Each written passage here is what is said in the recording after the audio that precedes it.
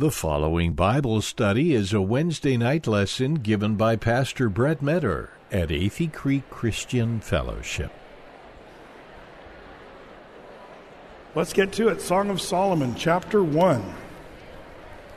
If you were with us on Sunday, we did a bit of a intro to Song of Solomon.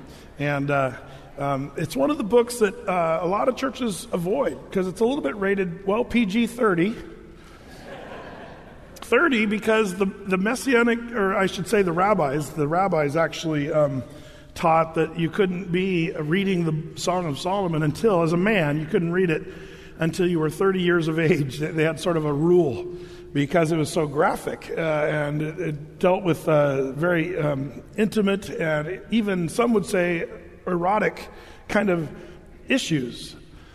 And it's interesting to me that, in our culture, we sort of blush at Song of Solomon. But meanwhile, we watch the Super Bowl halftime. Good night. I hate to be sounding like a religious prude or anything, but it was pornographic. It was like crazy level weird. It's interesting to me because, we're in this weird dichotomy in this culture where we over-sexualize everything, but at the same time we're in the Me Too era and generation where, rightly, people that have done creepy things are being called out. That's good. But at the same time, one minute we'll hear about, sex trafficking and human trafficking there around the Super Bowl. They say apparently that, it's rampant in whatever city the Super Bowl is in on any given year. And everybody sort of shakes their head and wonders about that. Meanwhile, you've got sexploitation going on right there in the Super Bowl. Images of women in ropes and girls in cages. Like, really? And it's just, to me, it's this sad, sad condition of our culture. And we could talk about the reasons it's bad, that we do that kind of stuff, more of a pornographic, sexualized deal. We could talk about many reasons, and there's not enough time in the evening to talk about all those things. But one of my complaints is that, of many, there's hundreds, but one of my complaints is that that true, beautiful sexuality, invented by God, inside of marriage, it's hard for our younger people to get their head around what that even looks like. By the time a young man gets married in our culture today, he's already been exposed to all kinds of sexual images and what a sexual woman should look like according to the world. And there's this preconceived idea, and much of it's not even close to reality, let alone pure or good, but there's just sort of this mess in our minds that has happened. And then people wonder why sexual intimacy and sexual confusion and gender identity issues, we wonder why we have all kinds of problems in the area of sexuality. And psychology tries to keep up with it, but they do a horrible job, honestly. The truth is, we need to get back to the basics. And that's what I love about the Song of Solomon. The Song of Solomon is a book sort of on romance. And if we could sort of peel back all the weirdness of our culture and the over-sexualized things that we see around us and peel back all the dirtiness of sex and see what God intended it to be. And it was meant to be a beautiful thing. And by the way, I always like to remind people, when is sex right and when is sex wrong? It has to do with marriage, within the bounds of marriage. And that means, one marriage, not polygamy like Solomon. So we have to realize that Solomon's going to be writing from sort of a perspective. But I'll tell you about that in a second. But the idea is, they're in the Garden of Eden. The Lord said that there was one man, one woman, and they would be married and they would stay together for life. And the marriage bed, the Bible says, is undefiled. It's meant to be a beautiful thing. And the problem is, a lot of young couples go into it thinking, man, is it dirty? Is it evil? And people get all weirded out, and there's a lot of dysfunction, intimately and romantically, because of all the things the world throws at us. So maybe you just pray, Lord, give me the pure version of this book of what real romance and what real love is really about. And that's where the Song of Solomon really does do us a favor. We learn from this book from so many perspectives, and there's so many good things about this Song of Solomon. Now, the thing that you need to understand about the interpretation of the book, when you're rightly dividing the word of truth, when you and I are to read the Song of Solomon, what are we supposed to see here? Well, if you're jotting down notes, there's four main things that we look at Song of Solomon. There's probably more than this, but first of all, number one, it is a story. It's a story. It's a song, but it's a song and a story. You might even call it an opera, for those of you that are into the opera. This is like an opera. And it's a story, and in a nutshell, it's like this king who becomes sort of not wanting to be seen as a king, so he goes out sort of, hidden as a shepherd. So he's this shepherd guy that comes out. And all the people see him, but he meets this beautiful young maiden, and she thinks he's a shepherd, but she senses something special about him, and they fall in love. And he gets to know her as one who's working in the vineyards, and they're among the shepherds and the sheep, and they fall in love, and eventually he'll come and take her to the palace, and she'll realize he's the king. It's a beautiful story. And it's sort of in an opera form. By the way, Solomon, we know how many songs he wrote. How many songs have you written? So you're like, I don't write songs. Well, it's interesting because I wonder, Solomon wrote 1,005 songs. That's an amazing thing, isn't it? 1,005 songs did he write. We know that from 1 Kings, by the way, chapter 4, verse 32. Solomon wrote those songs. But one of the things you'll notice, this is called the Song of Solomon, or some of your translations call it the Songs of Songs. Song of Songs? Like, is it the Song of all songs? Well, probably the idea is it's the song of all of Solomon's songs. In other words, it might have been his favorite. The song that he wrote, this opera, this song, this poetry, could have been his favorite. But this was, in fact, number one, a story. Number two, it was an allegory for Israel, for the Israeli people. One of the things you should know about God's relationship with the Jews, and some people say God's done with the Jews. Well, he's not. And there's reasons you should know this. Just read the book of Hosea. Even though, Gomer, Hosea's wife, kept being unfaithful and prostituting herself. Remember, Hosea just kept taking her back.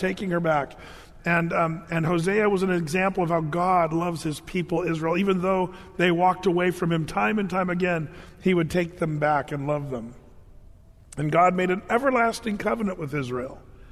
Don't let people tell you that God's done with Israel. The church has replaced Israel as God's chosen people. It's just not true. But what's interesting, if you follow the Old Testament or the Hebrew Bible version of that love relationship from God to his people Israel, Israel's called the wife of God in the Old Testament scriptures. And that's kind of the relationship God has with his people, sort of the wife of God. You can see it all throughout the Bible, and you can see it in that example in Hosea. But the Jews looked at the Song of Solomon as an allegory of the love that God has for them. Number three, not only it's just a plain, beautiful story, it's an allegory for Israel. Number three, it's an allegory for the Christian church. While Israel is called the wife of God, the church is called the what? The bride of Christ. So it's also an allegory for the Christian church. In fact, it's interesting because this Jewish tradition and the Mishnah, the Talmud, the Targum, and all this stuff, they wrote about this wife of God relationship with Israel. But very early in the church fathers, they began to write of this love relationship between the bride of Christ and the bridegroom Jesus. Origen wrote about it. Bernard of Clairvaux. Augustine and others, Jerome, Origen, these guys all wrote about this idea of us being the bride of Christ, a love relationship. And that's what we talked much about on Sunday, by the way. If you missed that teaching, we looked at this section. But it's all an allegory of the church. So it's a story. It's an allegory for Israel. It's an allegory for the church. But fourthly, finally, it's a manual for marriage. There's good insight of what a love relationship should be like, what it should look like. And for those of you that are married, or some of you that may be married someday, or hope to be married someday, you should look at this book as sort of a manual on marriage, what a good, loving, romantic relationship looks like. And so that's kind of the introduction of this beautiful book of poetry. And we've been in the books of poetry, Psalms, Proverbs, Ecclesiastes, Song of Solomon, all books of poetry here in the Bible. But it says here in Song of Solomon, chapter 1, verse 1, the Song of Songs, which is Solomon's. Let him kiss me with the kisses of his mouth, for thy love is better than wine. Because of the savor of thy good ointments, thy name is an ointment poured forth. Therefore do the virgins love thee. Draw me, we will run after thee. The king hath brought me in his chambers. We will be glad and rejoice in thee. We will remember thy love more than wine. The upright love thee. One of the things that we found as a challenge, we talked about this on Sunday, when you read the Song of Solomon, probably the greatest challenge maybe, and some people get frustrated with this book because sometimes it's difficult to know who is talking in this opera, or I should say singing in this opera, this song. We don't know who's really singing all the time. It's a bit of a trick figuring out who is speaking. And so I'll do my best to share this with you. Now there's some tricks to know about who's talking. There's the beloved who's talked about. And whenever you hear about the beloved, you have to understand we're probably talking about the bride, the woman. The man is referred to as the lover. And there's also a group of friends that are women. There's also a minor group that might be singing along once in a while in a group, or the brothers of the beloved. So those are the main, characters. But the main protagonist in this story is the beloved, this Shulamite woman. We're going to find out she's a woman from Shulam. Well, where's Shulam? There's debate on that. Where was this woman from? Some people say Shulam was an ancient name for Jerusalem, and so they see a connection there. There may have been a place called Shulam up north, closer up into the Galilee region, where maybe she was from this area, but she's called the Shulamite woman, and she's the protagonist. She's the one who the king, the shepherd, the king shepherd, we'll call him. He'll come and see her and fall in love with her. And so she'll be talking or singing at any given time. But Solomon, the shepherd king, will also be singing. And then the friends will chime in once in a while. So here's an example. In verse 1, it's just sort of like the narrator, the Song of Songs, which is Solomon's. But as soon as verse 2 kicks into gear, the shepherd king kicks into gear. And the shepherd king is actually speaking right out of the gate about his devoted love for his beautiful girl. So let's look at verses 2, 3, and 4, or the first part of verse 4. It's definitely the shepherd king talking. He starts off, "Let him kiss me with the kisses of his mouth, for thy love is better than wine." What did I say? The shepherd king? I'm already wrong. See, I told you. You're like, Brett, the Bible's not confusing. You are. Yeah, it's the woman.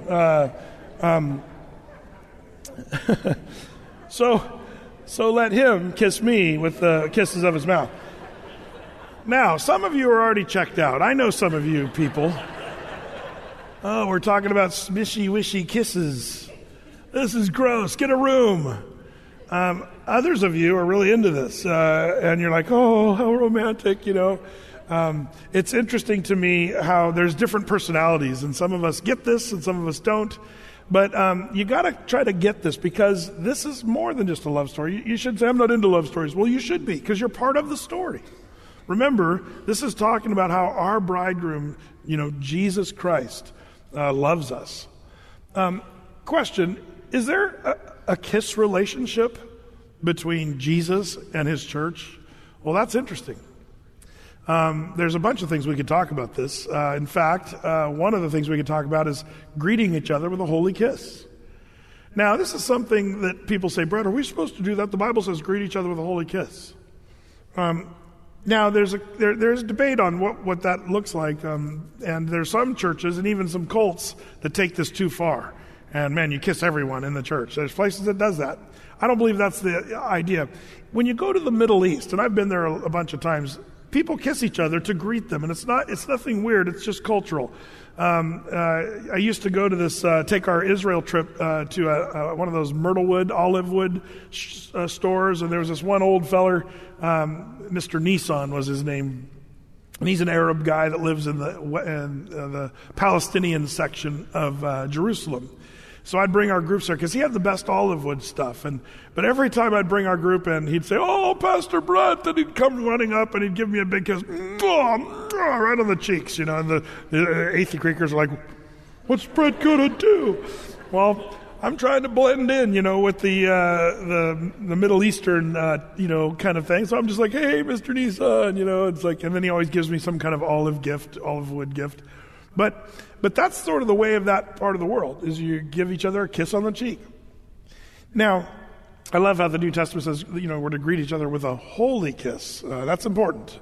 No weirdness in the church that way, of course. But I think the idea is to greet each other with warmth and love and kindness. That's the church, as far as the church and our relationship with each other. But when it comes to kissing our Savior, Jesus, do we kiss? It's interesting because the word worship in the Greek language, it actually is an interesting word that goes like this, proskuneo or proskuneo, is the way the Greek language puts it out there. And it can also be meant like this, to turn and kiss. The word worship is linked to that notion of turning and kissing the Lord. And, if you're a married couple, that's part of the deal. That you kiss each other goodbye and you kiss each other when you say hello, and romance. Kissing is part of the deal. And there's this love relationship that the Lord wants to have with you, and worship is one of those sort of expressions of that kind of love. And I hope that we all are people that know how to turn and kiss the Lord. I hope you're a kisser of the Lord, in the best sense of the word. How does that look? A worshiper. Some of you perhaps come to church and you say, well, I'm here for the Bible study, and as soon as this music nonsense is over, then we'll get into the real stuff that the church is about, and maybe you're not really wired to be passionate about the Lord. But do you know that the Lord is interested in having a personal relationship with you? And if you have a personal relationship with the Lord, when exactly does it get personal? When does it get intimate? I believe the most intimate times you can have with the Lord, there's actually a couple, maybe three. I'll tell you what the top favorite three things where you are intimate with the Lord. Number one is when you worship by song and lifting your hands and with passion, glorifying God with our songs and our praise music. That's one. Two, of course, the table of communion. There might just be no more intimate time between you and the Lord than when you go to the table of communion and remember what He did on the cross for you. I believe baptism is one of the ordinances also, that there's something that happens there at the waters of baptism, I've found, where people, there's just this intimacy with the Lord. They sense the Lord in their life and the power of God moving upon them, and it's just such a powerful thing. Baptism is one of the funnest things I get to do as a pastor. To see the Lord moving in the hearts of His people and taking the plunge in the frigid waters of the Willamette River. It's just always a beautiful thing. But intimacy with Jesus, He wants to know you personally. And if you don't know Christ, or if you're just mathematically knowing about Jesus, do you know that Satan knows Jesus, knows about Him, but Satan doesn't have that personal relationship with Him. That's the difference. So it's not good enough just to know about Jesus and know all the, ins and outs of the Bible and have your mathematics down scripturally, but the Lord wants to know you personally, and there needs to be an intimacy there that's called for. And so we have to kind of get into that mode as we start reading about kisses and all the other things we're going to read about in this. But here the woman is saying, let him kiss me with his kisses of his mouth, for thy love is better than wine. So the first thing is his kiss. But we also see number two, his attraction. Look there at verse 4. Draw me, we will run after thee. Man, there's like a chase going for this king, shepherd king kind of thing, and she's willing to run after him. The king hath brought me into his chambers. That's number 3. We got his kisses, number 1, his attraction, number 2, and number 3, his intimacy. Number 3, it says there, the king hath brought me into his chambers. That's where it starts getting very personal and very intimate. We'll be glad and rejoice. And you've got this beautiful, beautiful romance beginning. Now, by the way, there's a question about when the timing of all this. Is this verses 1 through 4 kind of, sort of at the end of the story, and then they're going to kind of rehearse the rest of the story? You'll notice there'll be some order of events that are kind of tricky on some of this too. But don't let that bother you at this point. We'll get into that as we keep going. Now, the most of your Bibles, some of them, not all of them, will agree, and that's what I told you on Sunday. Some of your Bibles have, is it the beloved, or is it the lover, or some say him or her, or they, them, the people. Just as you're going through it with your Bible, be careful, because nobody agrees on all who's talking at any given time. But some would say that the last part of verse 4 is where the friends, the women or the virgins of Jerusalem. If you could picture in the opera, there's the beloved and the lover, the shepherd king, but there's also a choir of friends from Jerusalem, these women singing over here and chiming in once in a while. And they believe, whenever the word we, speaking in the plural, it might just be the choir of women from Jerusalem. Are you guys with me on that? So you look for that. That's a sign of when the choir is singing sort of background stuff. Or it could be the brothers of this, or the sibs of the beautiful girl. And we'll show you some of that too. But most scholars agree that the last part of verse 4 is the friends, where it says, we will be glad and rejoice in thee. We will remember thy love more than wine. The upright love thee. So it's speaking of those that are looking from the outside in, that there's something that's beautiful about what's happening, and they love what they're seeing. It's a beautiful thing, more beautiful than wine, and the upright love this whole situation. So that's kind of the idea. Thy love, it says, is more than wine. It's interesting because that's something that's a theme here in this, is better than wine. Remember when we were in Ecclesiastes and Solomon tried everything under the sun? And he said, vanity, vanity, it's all vanity. Remember when he said vanity is drinking alcohol? Remember he said, it's all, I'd eat, drink, and be merry, for tomorrow we die. And he said, it's all vanity. In Song of Solomon 4, verse 10, the king shepherd says, how fair is thy love, my sister, my spouse. How much better is thy love than wine. So he's sort of saying there's something better than wine. And your love is better than wine, is what he's saying. And it's a theme of the book of Solomon. And that's kind of what it starts out there, even as these choir girls are singing, thy love more than wine. And the reason that's important is because, as a Christian, we get to be filled with the Spirit and not with wine, the Bible says. Ephesians tells us that.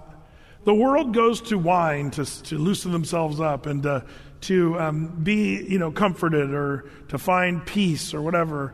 But isn't it interesting? The relationship between the lover and the beloved is what's better. And that's true for you. Your relationship with God, your love for Jesus, you'll find it to be better than the things of this world to try to satisfy. And that's what this choir sort of chimes in to sing.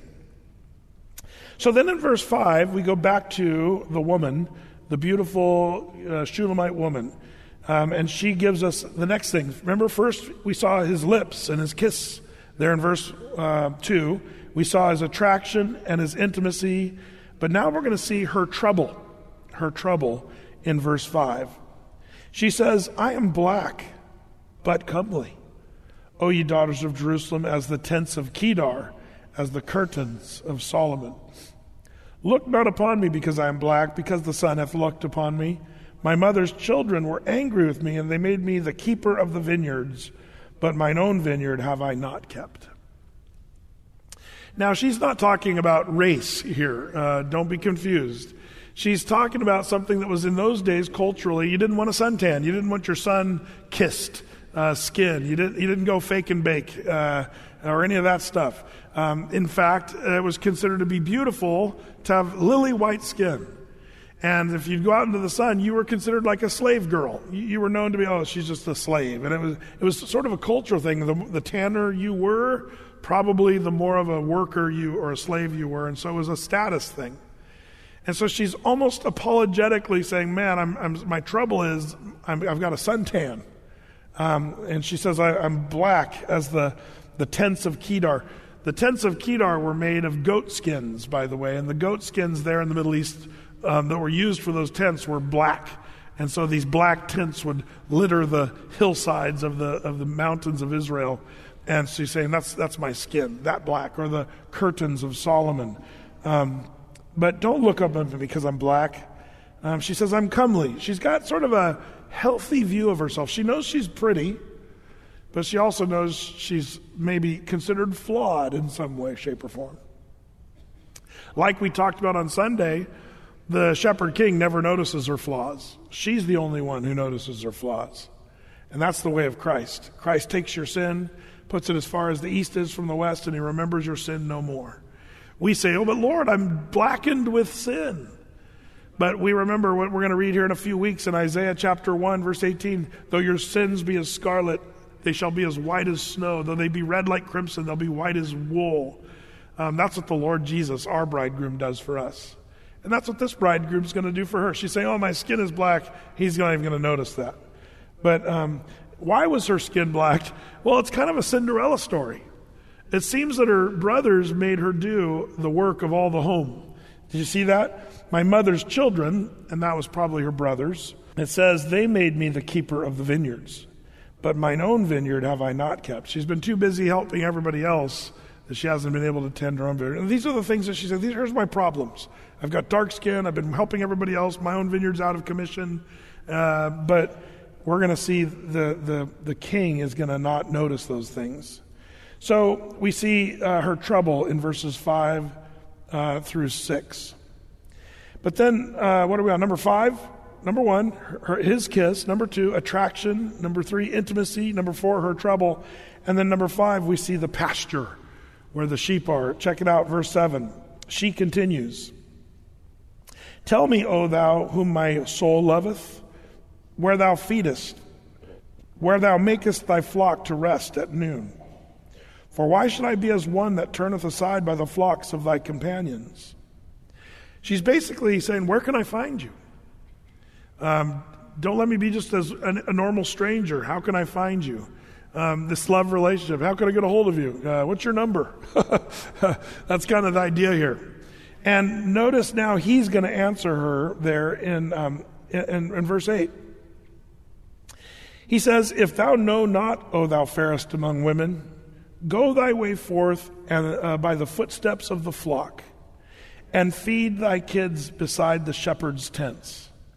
I have compared thee, O my love, to a company of horses in Pharaoh's chariots. Thy cheeks are comely with rows of jewels, and thy neck with chains of gold. Now, the king, the shepherd king here, he says, if you want to find me, just go where the sheep are. I love that. That's a biblical theme too, isn't it? That the shepherd is always where the sheep are. And that's where we find Jesus. It's a story that's the scarlet thread throughout the whole Bible. Remember when they were looking for the king of Israel, when Saul was the evil king, and Samuel came and into the house of Jesse and said, hey, one of your sons is going to be the next king. And they got all the sons lined up, and they said, Samuel said, no. And none of the sons were the one. And he says, are these all your sons? And it's almost like, yeah, that's all. Oh, well, there's one little runt out there. Where is he at? Watching the sheep. That's where you're going to find the good king. And that's where you're going to find the great leader. And that's where you're going to find the one who loves the sheep and cares for the flock. That's the good shepherd. David was a good shepherd, but Jesus was called the great shepherd. When you read John's Gospel, chapter 10, it's all about the shepherd, Jesus. So you even see this correlation here in the Song of Solomon of the shepherd king, which is our king as well. And where is he to be found? With the sheep. This is, by the way, kind of a sideline thing on this, but where do you find the shepherd?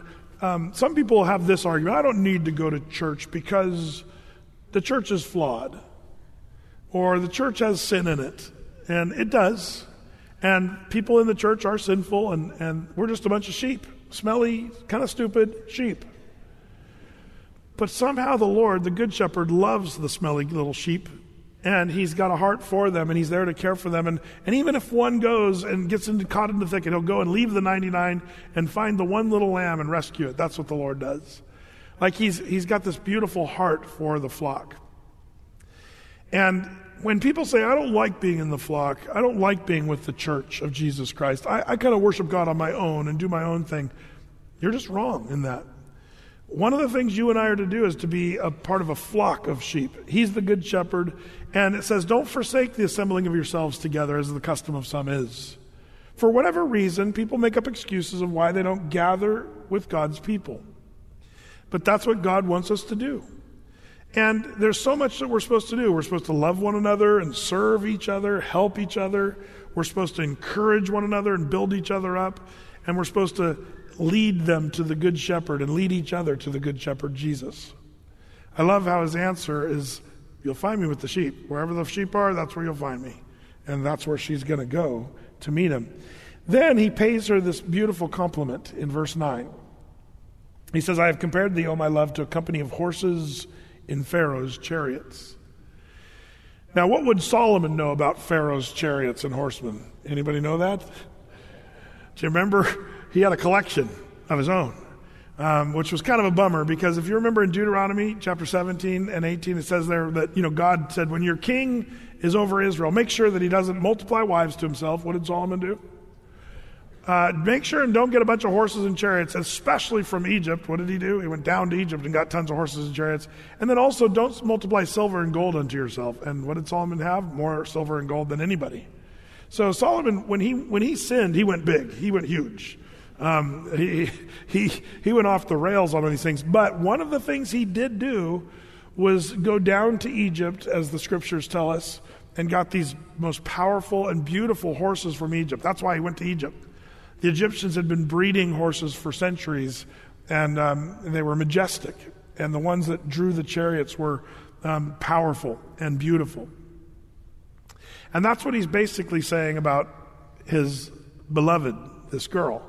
He's saying, man, you've got the beauty but the power of the horses in Pharaoh's chariots. Now, I got to admit, some of these analogies that is in this love letter, this romance, it doesn't translate great in our culture. You probably, guys, just Valentine's Day is coming around the corner, and I wouldn't recommend saying, you're like a horse, honey, that's drawing a chariot. And really watch out for chapter 4 of Song of Solomon. Your nose is as the Tower of Lebanon. Your hair is as, goat's hair. Be careful. You're not telling her she needs to get a new conditioner and go to a salon. But you got to understand, the language here would have been appreciated 3,000 years ago. That's the thing we have to remember. This was 3,000 years ago when this was being written. Things have changed a little bit, and what people thought was beautiful and the analogies, what they mean, we lose some of that in our modern day culture. But basically he's saying strength and beauty. That's what he sees in her, verse 9. And then verse 10, thy cheeks are comely with rows of jewels, thy neck with chains of gold. Now, what he's talking about here is what we might call a headdress. Like a princess would have. They'd put on a headdress, and around her neck and on her hair and on her forehead there would be jewels, and it would be sort of this apparatus that would be put over her head and shoulders, like the Egyptians. If you see, they had headdresses and gold plates and jewels. I mean, it was something to behold. And he's saying, you have this beautiful headdress of gold, and around your neck chains with gold and studs of silver. So some of you might be saying, Brett, she's still got the suntan. She's still working in the vineyard. She's still walking around the sheep. What's going on? Well, that's the interesting thing. I wonder if this is here because the shepherd king sees her not as she is, but in her potential. The potential that she will have. It's a little bit like you and me. You and I say, Lord, man, we're black with sin, and we're and we're dirtied by this world, and how can you love us? The Lord says, I don't see that. But what I see, you're robed in righteousness, and you're perfect before me. He sees you in your potential. He puts away your sin, and he sees you with decoration, if you would. That's kind of the idea here. That's how God rolls. I'm so thankful the Lord is able to see us in our potential, because that's the only way we'll get into heaven, by the way. But he sees her with gold and chains around her neck and jewels on her cheeks. Now we have here the women, or the choir, verse 11. We will make thee borders of gold with studs of silver. So if you can picture the man singing, man, you have chains of gold around your neck and on your head, and then the choir says, yeah, and we will make thee borders of gold with studs of silver. What's that? The women of Jerusalem? One of the things in all the weddings that I've done, whenever the wedding, before it happens, we usually go down and I pray with the groom and all the groomsmen, and then I go into the separate area and I go pray with all the bridesmaids and the bride. And I've noticed there's a big difference that goes on in the bridal dressing room than the groom dressing room. Big difference. None of the guys are helping each other in the groom dressing room, getting on their tux, and they're all just standing around. It takes them like 2 minutes to get their tux on. They're good to go. But I've noticed in the bridal dressing room, man, there's blow dryers and curling irons and stuff that I don't even know what it is laying all around. And man, you can smell the perfume and the hairspray and the whatever they're using, the products and stuff. And all the ladies come around and they're decking her out and getting her ready. And it's part of the deal. That's what these women of Jerusalem are saying. They're going to come and beautify the girl. They're going to assist. And the king's saying, you're decked with gold and silver. And they said, hey, we're going to help with that. That's what these women of Jerusalem are saying. And by the way, that's what you and I are supposed to be doing with each other. You and I, we're called the bride of Christ, and part of your job, and this is where you being the lone Christian that never goes to church and never helps people, one of your jobs is to beautify his church. Are you making the church more beautiful? Are you building up and encouraging and blessing? Or are you doing nothing? Or are you just kind of there as a consumer? Man, I come to church so I can get something, and hopefully you give me something. Man, part of your job is to beautify the church and to help and chip in. That's what you're called to do. That's what the choir does. They say, we're going to help beautify you. God forbid that you're one that makes the church uglier, gossiping or talking about things or, complaining or ugly stuff. Hopefully you're not doing that. But you're there to beautify his church. That's the idea. Well, all that to say, I love how this choir chimes in. Hey, we'll help. We'll help make her even more beautiful with studs of silver and borders of gold. Well, the woman continues now in verse 12. She says, verse 12, while the king sitteth at his table, my spikenard sendeth forth the smell thereof. A bundle of myrrh is my well-beloved unto me. He shall lie all night betwixt my breasts. My beloved is unto me as a cluster of camphire in the vineyards of En-gedi. She's talking about how she's ready to be with him. She smells beautiful with the fragrance of spikenard, and the fragrance is flowing. A bundle of myrrh, and myrrh was one of the most coveted of substances, and she had a bundle of myrrh, it says, and it's valuable. A bundle of myrrh is valuable. And she's saying, my beloved, the shepherd king, he's like the bundle of myrrh. And when she says there, he shall lie all night betwixt my breasts. Some of your translations, and it probably should read actually, it. What's that? It shall lie all night between my breasts. You're saying, bro, what are we talking about? It's basically saying that he is close to her heart. He's like a bundle of myrrh that she holds close to her heart. That's what's being said there in a poetic and sort of erotic kind of way. But that's what she feels toward him. She loves him with that kind of love, and she values him. The bundle of myrrh is something we don't really value. Like a bundle of myrrh, what is that? But it was valuable, and she said, that's what he is to me, valued. Boy, I hope that that's true with your heart for the Lord. I hope you have Jesus close to your heart. Our beloved, King, Shepherd King. I hope that we hold him close to our heart. How can you love Jesus? How can you fall in love with Jesus? Well, Jesus taught us there on the Sermon on the Mount, he said, where your treasure is, there will your heart be also. She says this bundle of myrrh was like a treasure to her, and she treasured it and held it close to her heart. And that's what a Christian should do. We treasure Christ. How do you treasure? Whatever you put your treasure in, that's what you're going to love. So if you pray, seek the Lord, spend time in His Word, be with God's people, and plug into the church and be involved with congregational life, then Jesus is going to be your treasure, and He will be close to your heart. You will be in love with Christ because your treasure is there where your treasure will be. But if it's golf, or if it's soccer on Sunday instead of church, and if it's just hanging out watching TV all day, that's where your treasure is. You'll fall in love with stuff that you don't even really want to be in love with. But it's up to you what you're going to be in love with.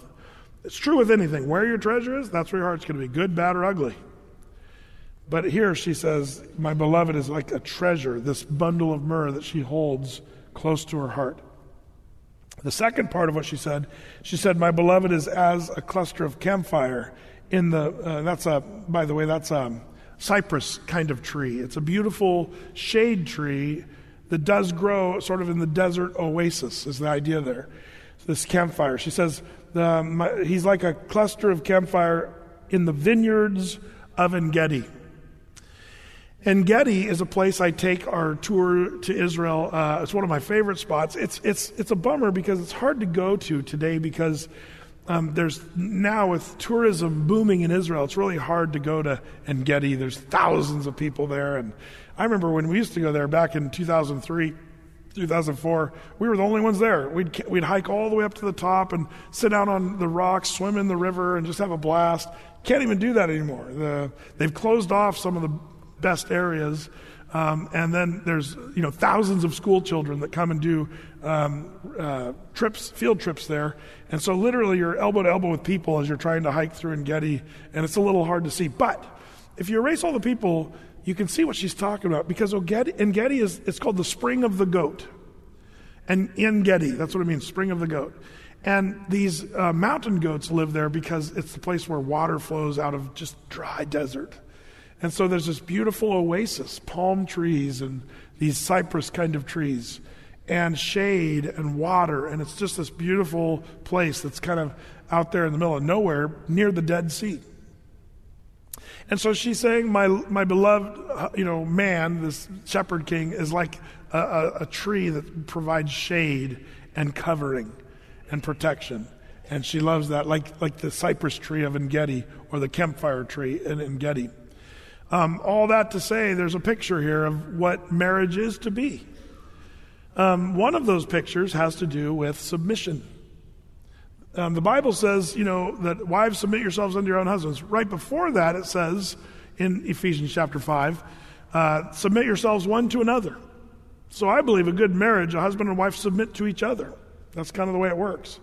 But there is this notion of where the woman finds her great fulfillment letting her husband be that covering. It's not a got to, it's a get to. It's sort of like we choose to be under the covering of this roof right now. We could do our Bible study out in the parking lot tonight, but that'd be stupid. It's wet and it's cold. Our Bibles would get soggy. We'd be out there shivering. Oh, we could be out there if we want to, but instead you and I, we wisely chose to be under the covering of the roof of this building. That's what the word submission means, to be under the covering of something. And so this girl is saying, I love that my husband, or this man, the shepherd king, is like this tree that covers. That's the idea, the shade there in En-Gedi in the middle of the desert. It's a blessing to her that she gets to be under that covering. By the way, the Lord made, I think, guys, men, to want to be the covering. We actually want to take the hits, and we want to cover and protect. It's not that we think that, modern day wackoness is women can do everything men can do, and women, they don't need men and all this stuff, and men are being sort of diminished in their value in our current culture of male privilege and all that stuff. But all of this being a gentleman and stuff, it didn't happen because men thought women were incapable. It's because men wanted to do the stuff that's harder and take the hits of this life so that she would be treated like a princess, like someone who didn't need to have the troubles and the challenges of this life. It was meant to be a blessing, not a bummer. Somewhere along the way, I think the idea of submission became a huge bummer. But it was meant to be a blessing originally. And this is kind of an example of that. This woman saying, oh, man, my shepherd king, the man, he's like this covering in the vineyards of En-Gedi, the shading of the tree under the desert. Well, then Solomon, shepherd king, says in verse 15, behold, thou art fair. My love, behold, thou art fair. Thou hast dove's eyes. What in the world? Is he saying she's mediocre? You're fair. No, the word fair, like the old way of saying she's a fair maiden. The word fair, if you look it up in the Hebrew, it's the word that is translated as beautiful. He's saying, you're just beautiful, my love. Behold, thou art beautiful. And then he says, you have dove's eyes. Wonder what her eyes looked like. Were they beady and looking around? And it was like, I don't know, but no. There is a picture. The idea of a dove in the Bible, what is that a picture of? The Holy Spirit.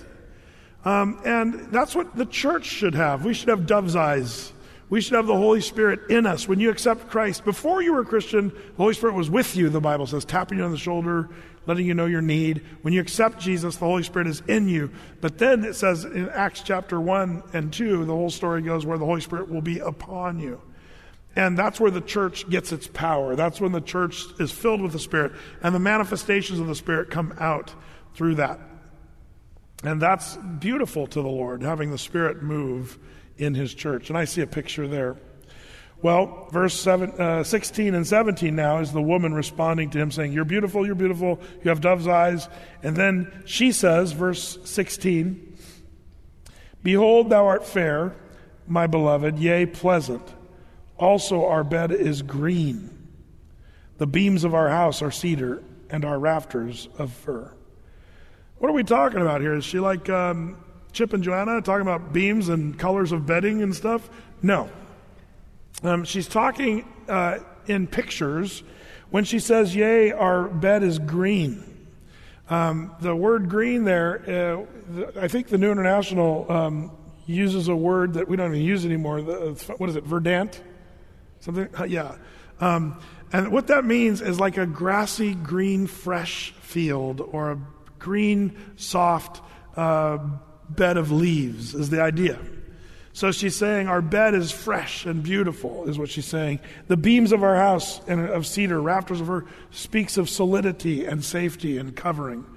So she's just complimenting their marriage, their home, their relationship as being fresh, green, powerful, strong, all of those things. Now, chapter 2, we'll kind of move through a little more quickly, and I was planning on getting through chapter 3 and 4 as well. But let's just attempt to finish chapter 2.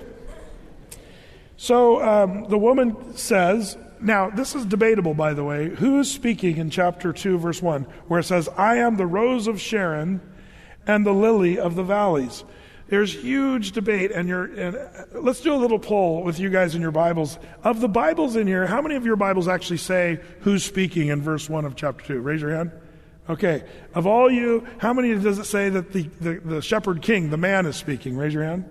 Okay. There's a few, maybe 30 or 40 of you. Of all say it's the woman talking, raise your hand. Okay, see, it's most of you. But see, this is where people disagree. Translators disagree, scholars disagree, and you'll read different things. One of the reasons translators go right to this being Solomon is because of what is being said. I am the rose of Sharon, the lily of the valley. You're the ones who sang the old hymns back when you're younger. Remember He's the lily of the valley. Remember that? So this must be the guy.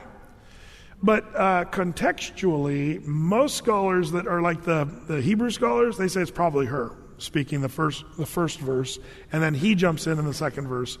Well, Brett, does this make me question my faith? No, this is no big deal. Everybody chill out. We can't figure all this stuff out. We're not sure on some of these things, but what I love about this, it doesn't mess up our doctrine or our understanding of God at all. So I always love talking about this stuff and then reminding everybody, hey, it's no big deal. We'll figure it out. And if you can't figure it out now, we'll know for sure when we get to heaven. So most scholars say, she says, I am the rose of Sharon and the lily of the valleys. And then he says in verse 2, as the lily among thorns, so is my beloved among the daughters of the daughters. He's basically saying, of the daughters of Israel, you're the lily among the thorns. All other women are thorns. And by the way, that's what you, as husbands, that's what you should be thinking about your wife. She's the lily. All the other women are thorns. She's your one and only. You should only have eyes for her, as all the old songs and stuff go. That's the way it should be. And this is the way he is. He thinks she's the most beautiful of all.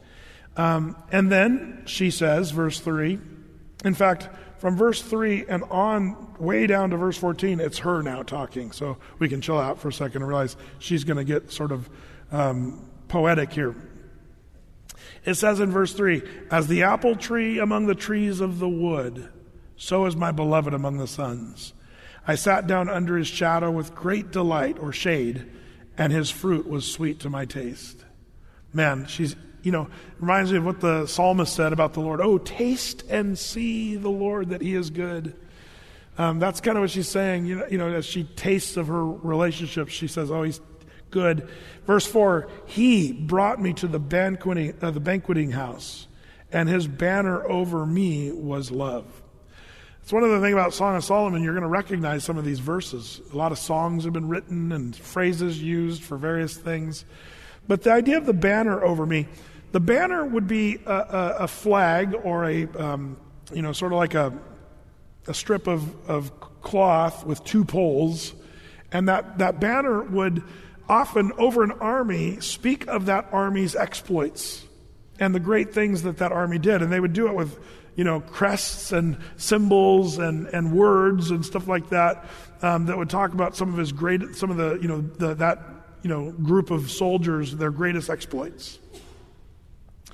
So when she says that his banner over me is love, that's what she's saying. His greatest exploit, his greatest thing about her and him is their love one for another. His banner over me was love. And that's where we sing that song. His banner over me is love, because we are his bridegroom. Verse 5, stay with me, flagons, comfort me with apples, for I am sick of love.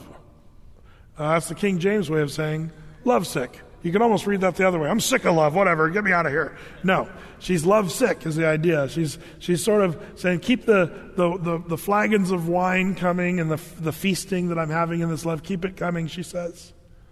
Verse 6, his left hand is under my head, his right hand doth embrace me.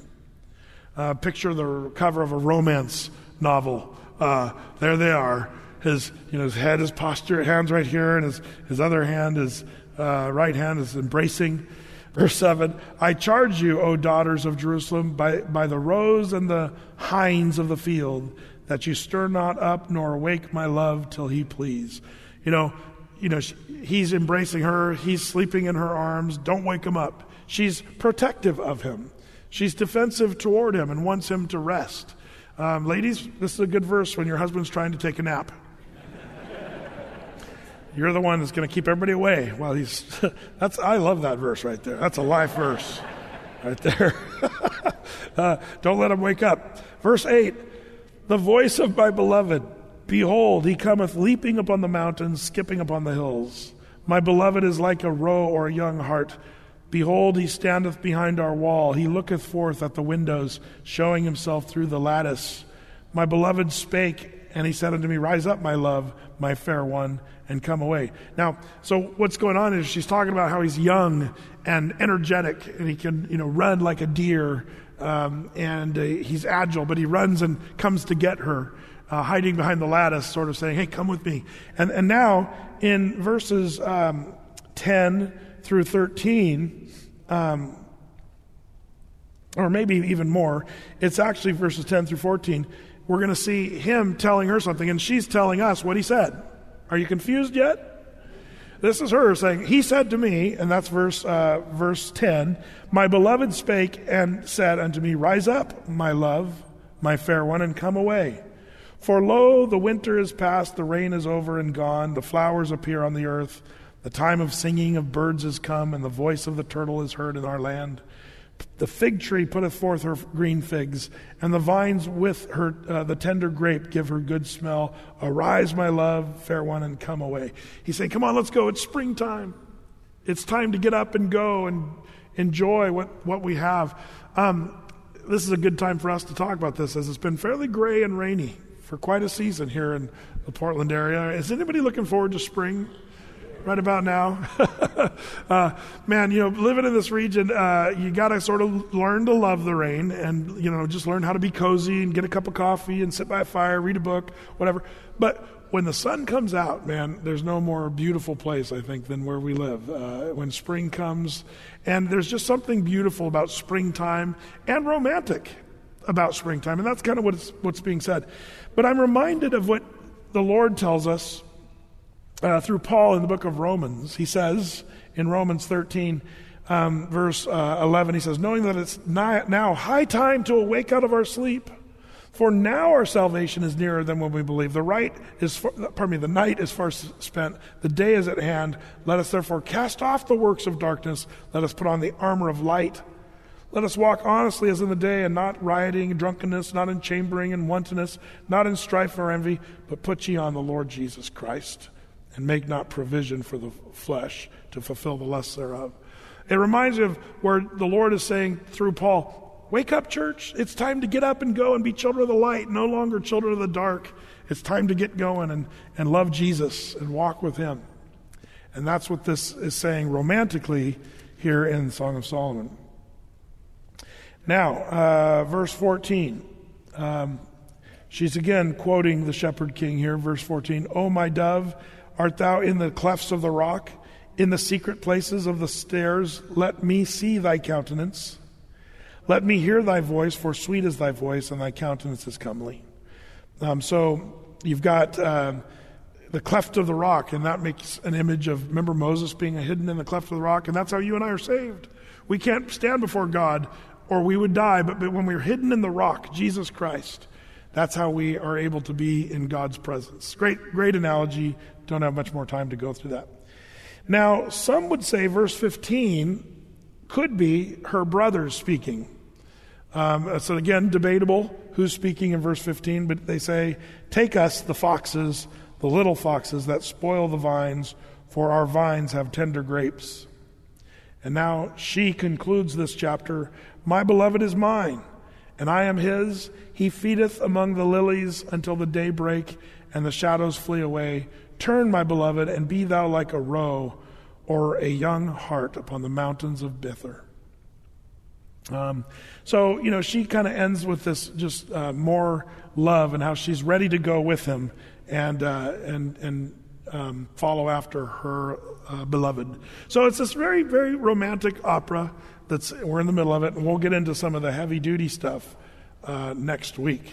You guys ready for that? Hide the kids next week. It's gonna get crazy. Let's pray. And Lord, how thankful we are for your word and how true and living and powerful it really is. And I would pray, Lord, that we would have a love and a passion for you, Lord, not just easily losing that passion and having just a cold, dull relationship. Lord, may that never be true for your church. So bless these your people, we pray. In Jesus' name, amen. We encourage you to take advantage of our media ministry. You can do that by going online to our website, atheycreek.com. There we have all of Pastor Brett's Bible studies available as a free download.